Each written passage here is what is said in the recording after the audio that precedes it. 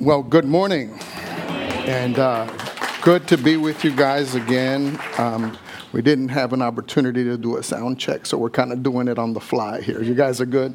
All right. It's just wonderful to be with you. My wife and I always tell you guys, this is our home away from home.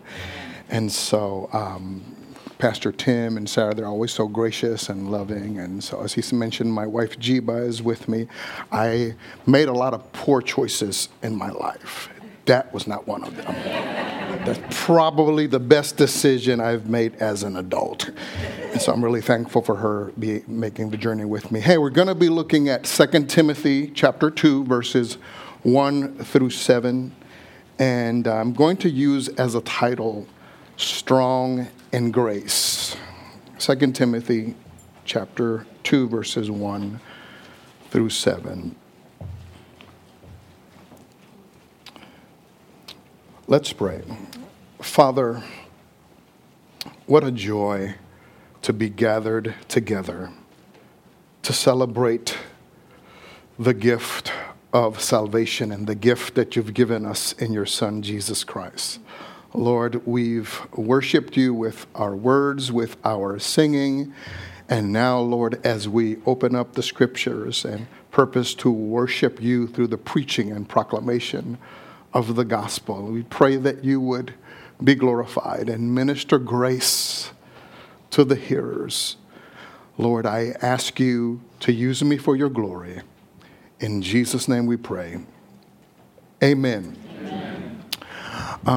Years ago, I was in the gym with my father. My father has neurological issues. He's been diagnosed bipolar schizophrenic, and he usually pretty much stays baseline and is 95% functional if he stays on his meds. But from time to time, he'll either through a very emotionally high event or an emotionally low event, or for the lack of sleep, he'll have a manic episode, and it takes him a bit to bounce back. And so it was during one of these times where he was bouncing back, I was trying to establish some normalcy, and I took him to the gym.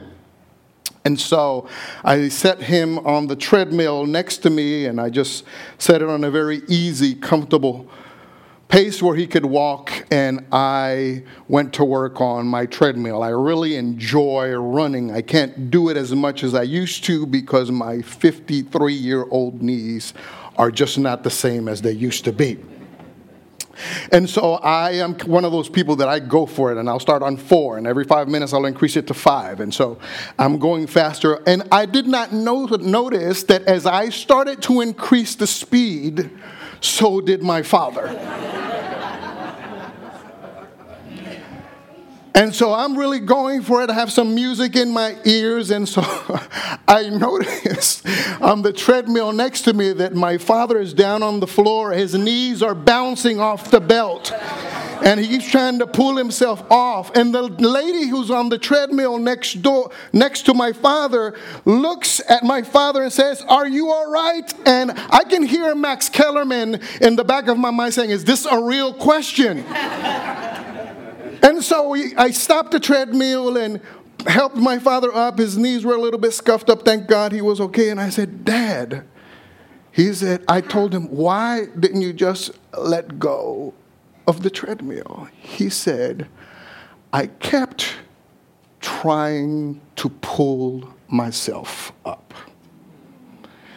And part of what grace does in our lives is in the midst of us struggling and going through the challenges that life affords us, is that grace helps us to pull ourselves up so that we don't scuff our knees on the treadmill. And Paul starts this chapter by saying to his protege Timothy, "You therefore, my son, be strong in the grace that is in Christ Jesus." And here Timothy is instructed to be strong, but not in his own strength, not in his own wisdom.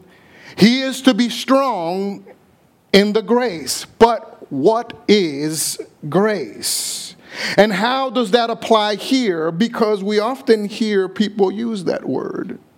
We'll hear the word grace if we're watching a dog competition and the dog is strutting his stuff on the runway. He says, "Oh, he moves so gracefully."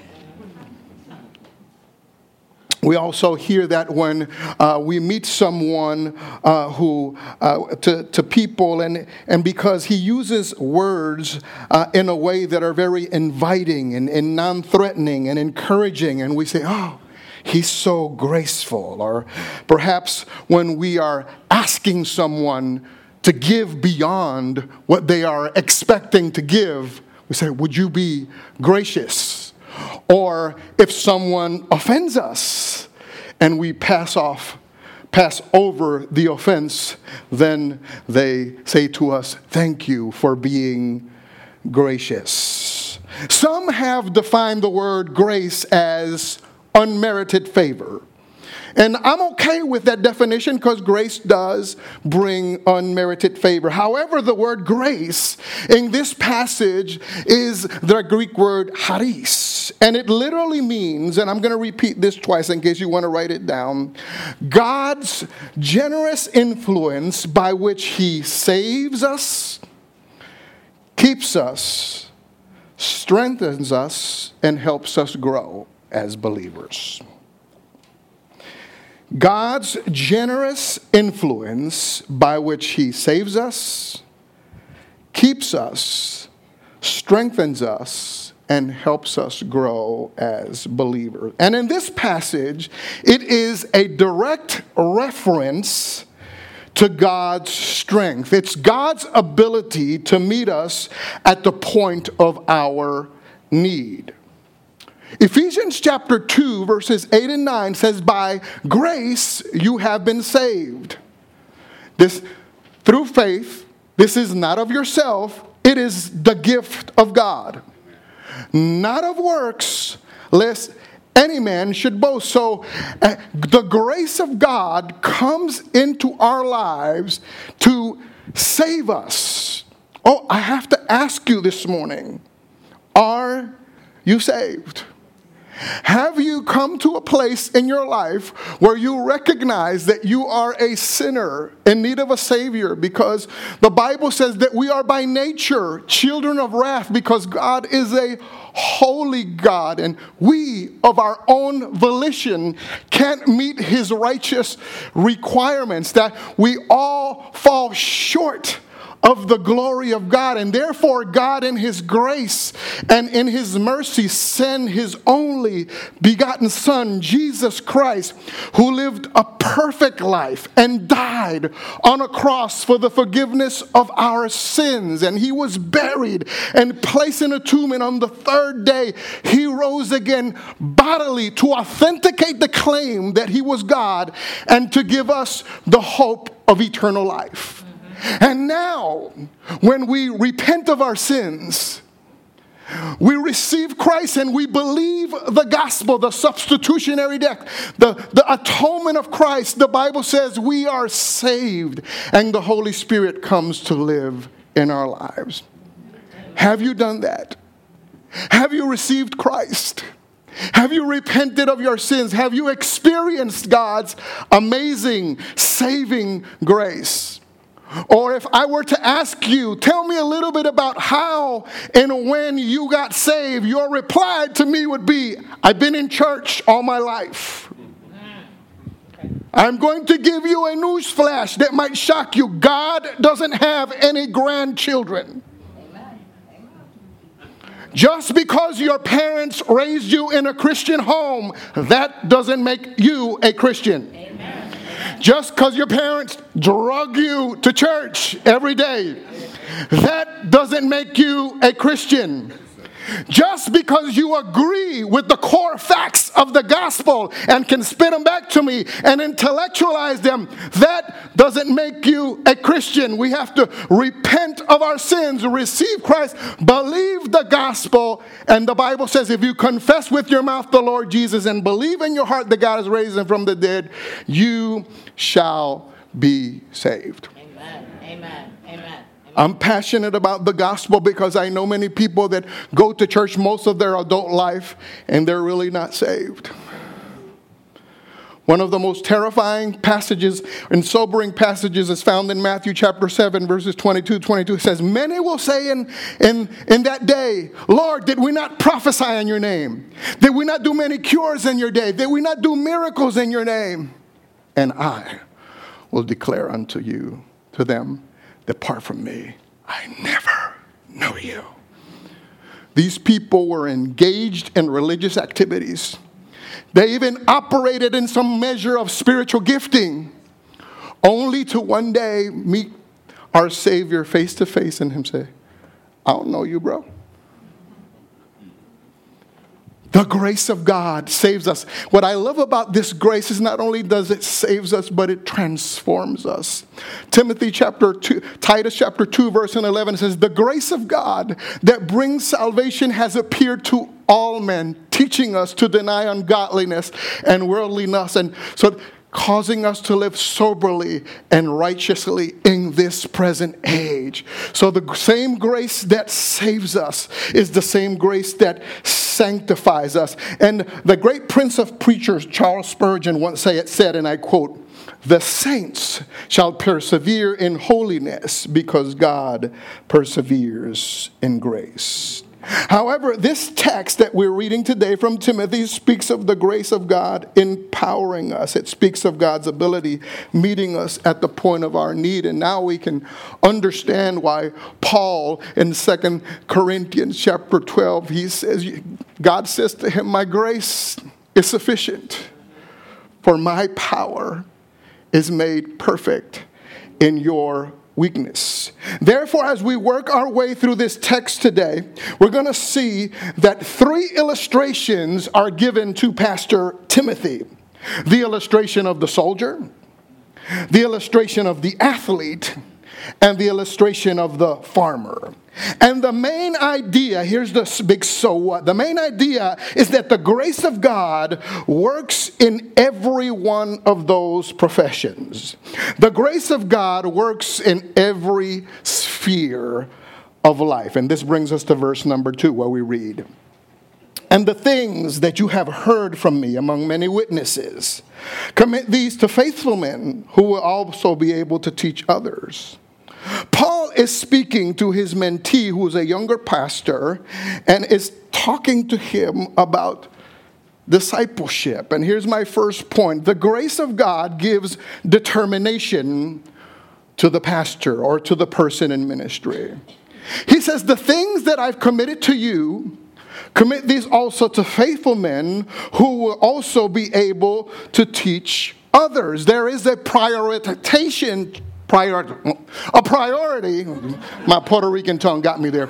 And there is a priority placed on discipleship.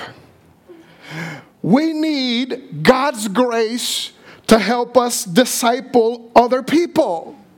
We need God's grace to help us stay focused on our own spiritual development.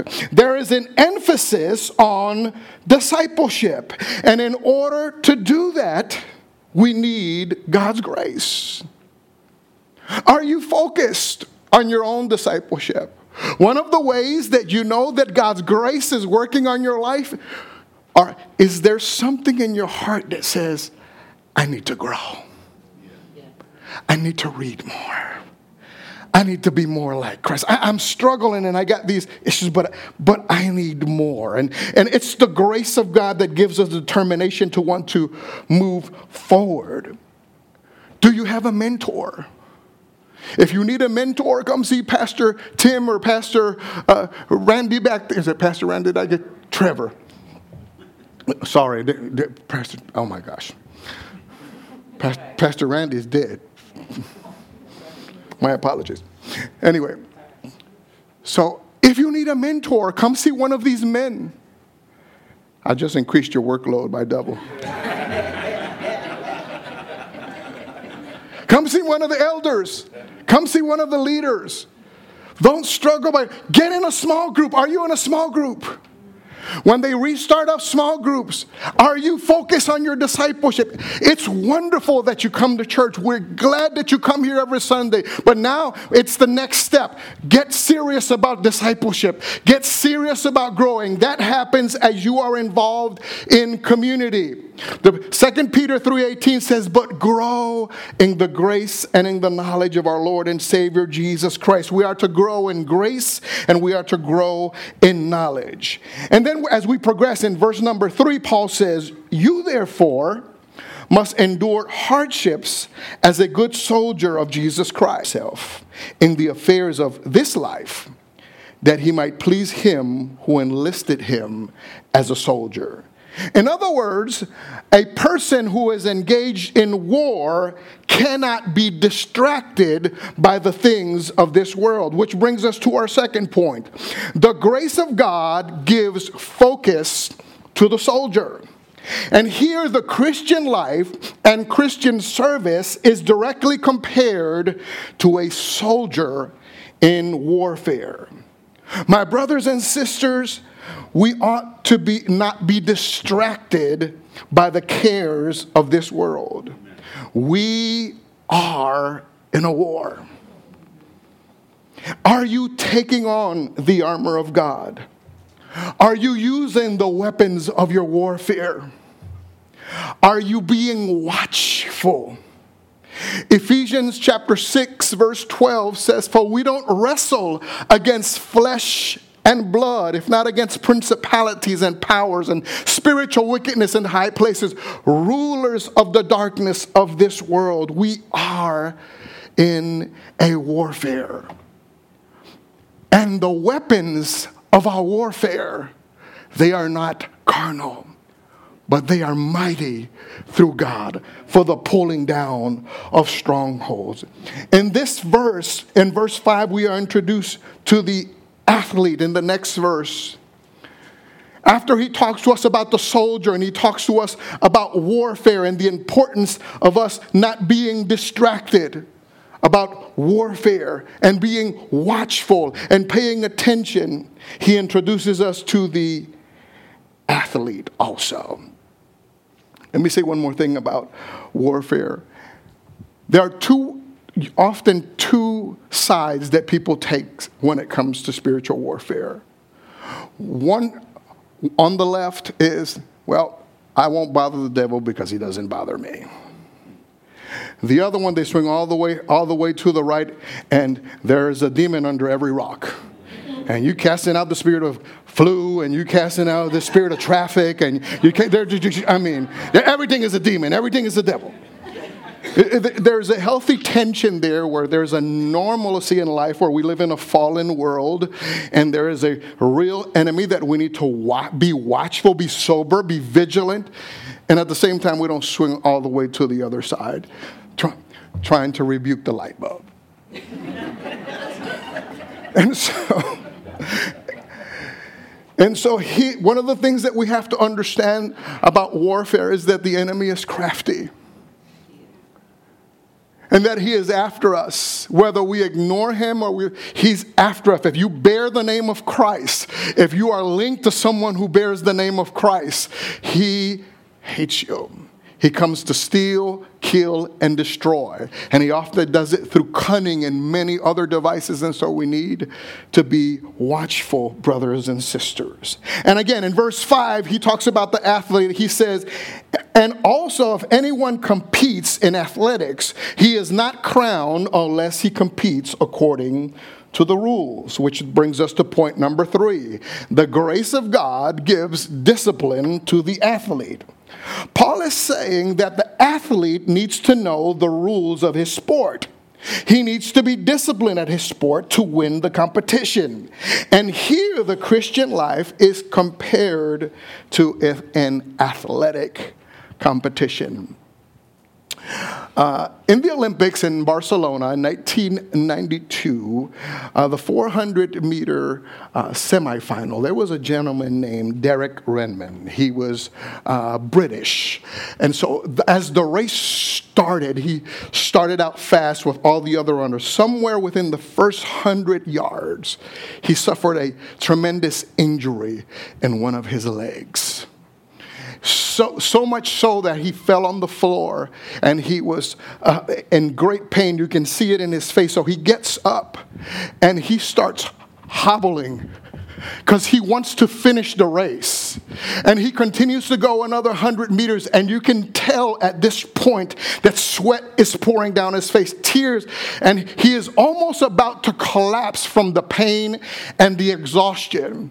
And his father runs out of the stands and picks him up, and he tells him, son, it's going to be all right.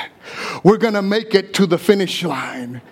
And someone came out of the stand to get him to sit down, and perhaps it was the doctor and says, but the father fended him off and said, we got this. And I don't know what you're going through today, but that's what your father is saying. We got this. Amen. And when you are struggling and when you are injured, in the same way that that father came out of the stands, your father comes out of the stand with God's grace. And he picks you up and he helps you finish the race. Because God's grace gives us the discipline. It gives us the motivation. It gives us the focus that we need. In the same way that an athlete needs God's grace to help him train, so we as Christians need God's grace to help us. One of the things that you see in athletes, when you see the boxers, some of the top boxers that I've seen interviewed online, one of the things they say, they live like Spartans. They eat, sleep, and drink like they're always training for a fight. They watch their diet, they get up early in the morning, they run, they sleep, they rest, they recover. They live for fighting. Basketball players, the best basketball players, the guys that we all cheer for and win championships, usually they're up 4 or 5 o'clock in the morning working out. When it comes time for practice, they are there an hour before the entire team. And after practice are done, they are there another hour after the team leaves, which gives them the discipline to be the top of their sport. Many of the struggles that we struggle with personally come down to a lack of discipline. Amen. Amen. Oftentimes when I am counseling someone, one of the questions that I ask them is, how's your prayer life? Have you been reading your Bible? Are you meditating on Scripture? Are you in community? Well, I'm really not praying like I should. Or, I just don't have time. I'm so busy. So most of the time, I'm praying on the go. I'm constantly talking to God. And I'm glad that you do that. Because the Bible says pray without ceasing. It's the only way that we can pray without ceasing. But to those of you who are doing that and you're living on vitamins, man. We called vitamins supplements. So you take vitamins to supplement the stuff that you don't get in your meal. Jesus said, Matthew 6:6, when you pray, go into your closet, shut the door, place, and pray to your Father in secret, and your Father which sees you in secret will reward you openly. So prayer, according to Jesus, has a place, and prayer has a time. And then when you pray on the go, or pray without ceasing, it's just out of the overflow of your devotional life or your personal time with God. That is the main course. That is the meal. Praying on the go are the vitamins, which is why I said some of y'all are living on vitamins. Right. You can survive, but you won't be very healthy. So it takes discipline. 9 times out of 10, if I can get people to praying and reading their scriptures faithfully and meditate, disappear. Because a lot of the struggles that we have is that we don't access these means of grace that are provided to us in the scripture. We need to ask God to help us be disciplined in our prayer life. Our flesh won't naturally want to pray. Let me ask you this. Some of you are married here and will get this. You know, my wife and I, we had a great relationship and we text a lot. And we talked on the phone a lot and we were always talking on the go. But how many of you know that if we just were talking via text and just were talking on the go, we wouldn't be married today? And all the married people said, amen. No, we had to go on some dates. I had to hold her hands and look at her in the eyes and have the full Jiva experience. And we were devoted to one another. And we developed a relationship. And we're married and we have children.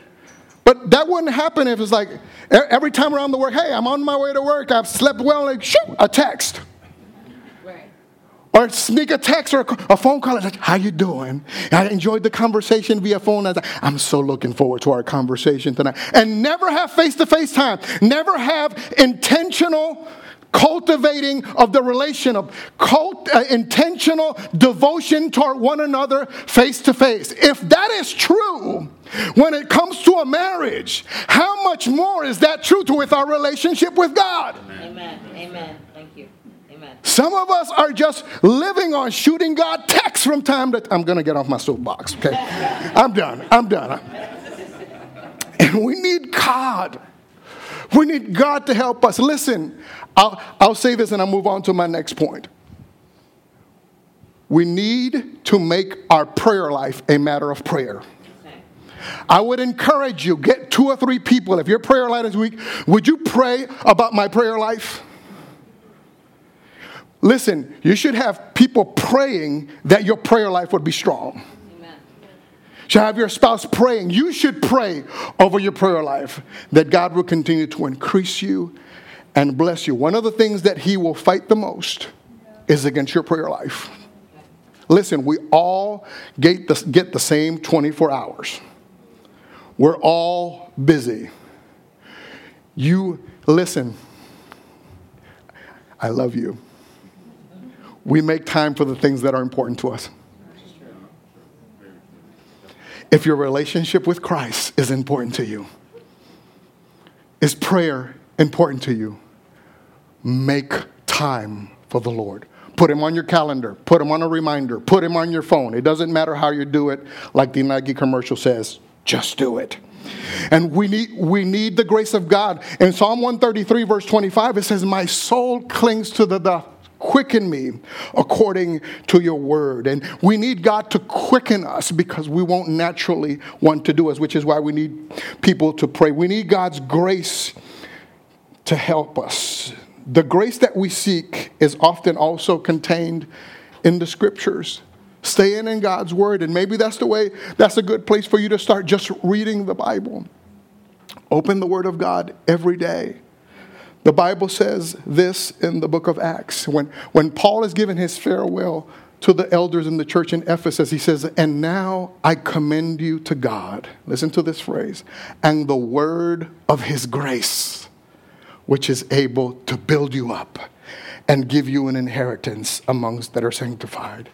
When you are reading the Bible, you should grab the word of God in the morning or at night and say to yourself, this is the word of God, and it's full of God's grace. And when you read, whether something sticks to your memory or whether you understand it, it's God's word. It's full of grace. And the Holy Spirit will bring back to your remembrance the things that Jesus has said. Read the word of God. It is a means of grace.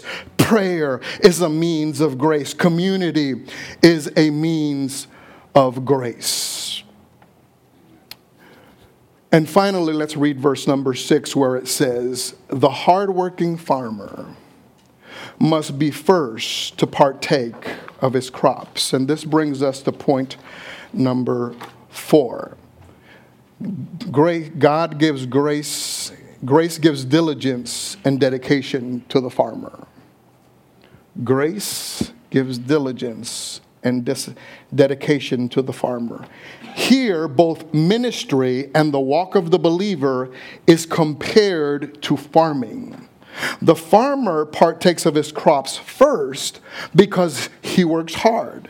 And if he doesn't work, he doesn't eat. In the same way that the farmer works diligently and partakes of the fruit of his labor, so must we be diligent and devoted to our relationship with Christ. And this is not the first time that Paul uses farming as an illustration. He does also in Galatians chapter 6, where he says, do not be deceived. Whatsoever a man sows, that will he also reap. If you sow for the flesh, out of the flesh you'll reap corruption. If you sow to the Spirit, out of the Spirit you will reap life. You have to ask yourself the question, what am I sowing into my life? Am I sowing for the Spirit? Am I sowing for the flesh? Or am I sowing other things? We must be diligent like the farmer to sow into our lives. We must feast on Christ through the means of grace. There is a verse of Scripture in 2 Peter chapter 1, verse 5. If you can turn there with me, if not, I'll read it for you. It's a really interesting verse of Scripture that talks about this very issue of diligence. 2 Peter chapter 1 and verse 5, he says, but also, for this very reason, giving all diligence. I want to read that again. But also, for this very reason, giving all diligence to add to your faith virtue, to your virtue knowledge. And if you keep reading down, he uses the word giving the more diligence later on in the verse. And so it is something that we as children of God need God's grace to help us to be diligent, to add or to build our faith. And to be honest, many of the things that get in the way of our diligence and devotion can quench it. A lot of the things that steal our passion from the Lord, from being diligent, are not necessarily sinful, but they steal our diligence. They steal our passion. They steal our want to. And this is why we need God's grace working in our lives. And in verse 7, as Paul closes this section, he says, consider what I say, and may the Lord give you understanding in all things. He's taken them through this. He starts in verse 1 by saying, be strong in the grace which is in Christ Jesus. He's speaking to his protege, his pastor, son in the faith. And he gives them the illustration of the soldier, of the athlete, and the farmer. And how grace functions in every facet of their lives and functions in every profession. And he says, consider what I say, and the Lord give you understanding in all things. He's not only teaching Timothy that the grace of God can help him in various ways. He's also teaching him that the grace of God works at all facets of our lives. I like to say it this way. The Lord gives you grace for the life that he gives you. I have grace for my life. To the married folks, the Lord writes this: husbands, dwell with your wives according to knowledge, and being heirs together of the grace of life. There is a grace that God gives the husband and the wife to live together. It's the saving grace of our Lord and Savior Jesus Christ. But it's the enabling grace that empowers us. Listen, we need grace. We need grace for our marriages. We need grace to raise our children. We need grace to let our light shine before men. We need grace to be good church members. We need grace to be more patient. We need grace for our prayer lives. We need the grace of God, because the grace of God saves you. The grace of God changes you. The grace of God empowers you. And like the psalmist said, the grace of God will lead you on. We need the grace of God. And therefore, Paul tells his protege, be strong, not in your own will, not in your own wisdom, but be strong in the grace that is in Christ Jesus. Let me give you some easy ways, and you can write this down, and I will bring this to a close. Here are some practical ways that you can access grace. Number one, recognize your weakness. My grace is sufficient. My power is made perfect in your weakness. Ask for it. Hebrews 4:16 says this, come boldly to the throne of grace that you might obtain mercy and find grace to help in the time of need. Just ask for it. Recognize that you're weak, that you're broken, that you're sinful, that you need God's help. Ask for it. And then 3, believe that God will give it to you. Romans 5:2 says we have access into this grace through faith. When you ask God for grace, trust with all your heart that he will give it to you. Walk in humility. If you are a person that struggles with pride, purpose in your heart that you're going to grow in humility.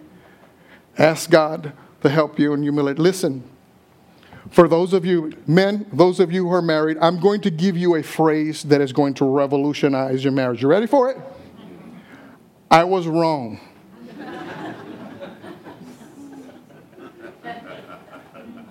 You're right. Will you please forgive me? I was wrong.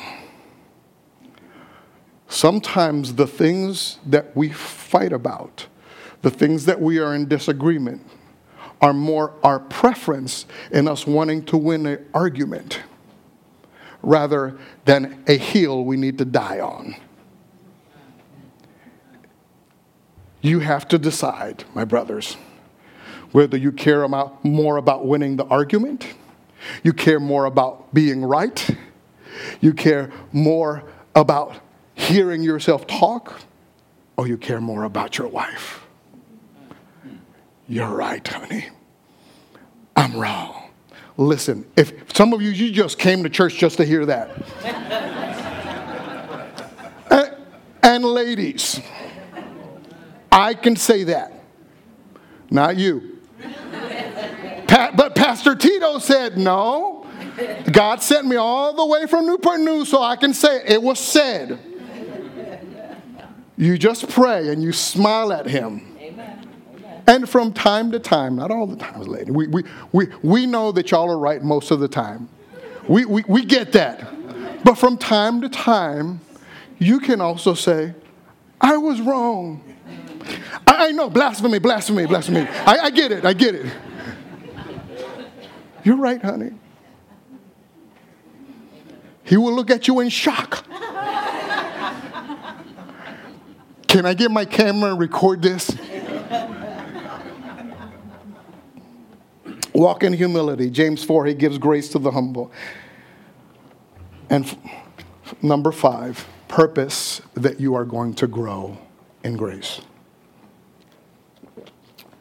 2 Peter 3:18, but grow in the grace and in the knowledge of our Lord and Savior, Jesus Christ. We can't do this thing called Christianity. We can't do ministry. We can't do our professions. We can't do parenting. We can't do husband, wife. We can't do anything separated from him John 15, we can do nothing. Acts 17, it is in him that we live and move and have our being. Psalm 127, except the Lord builds the house, we labor in vain that build it. When we've done everything that we can, we are but unprofitable servants. Recognize how dependent you are on the grace of God. I depend on God's grace every day of my life, and we need him. And if we start at that place and wake up every day under the open heaven of God's grace and purpose to grow in it and access it, we will be much the better for it. And more than anything, we will bring glory and honor to our Lord and Savior, Jesus Christ. Amen. Is the worship team coming back up? How are we doing this, Pastor? Okay. Would you stand to your feet with me? Let's pray.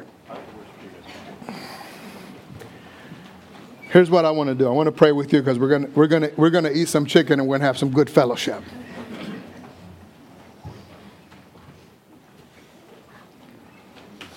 If you're in here today and you don't know Jesus as your Lord and Savior, I want to pray for you today. And if you're here today and you have been struggling because maybe as I've been preaching, you've recognized as, wait a minute, I've been trying to do this thing in my own strength. I've been pushing and going and not realizing I need to have gotten in the driver's seat. I'd like to pray for you. So would you bow your heads with me and say, listen, Pastor Tito, as you preach today, I recognize I'm not sure that if I were to die today, I would go to heaven and not hell. Would you raise your hand? I'm not going to ask you to come to the front or anything like that. I just want to pray for you. God bless you. Anyone else? God bless you. God bless you.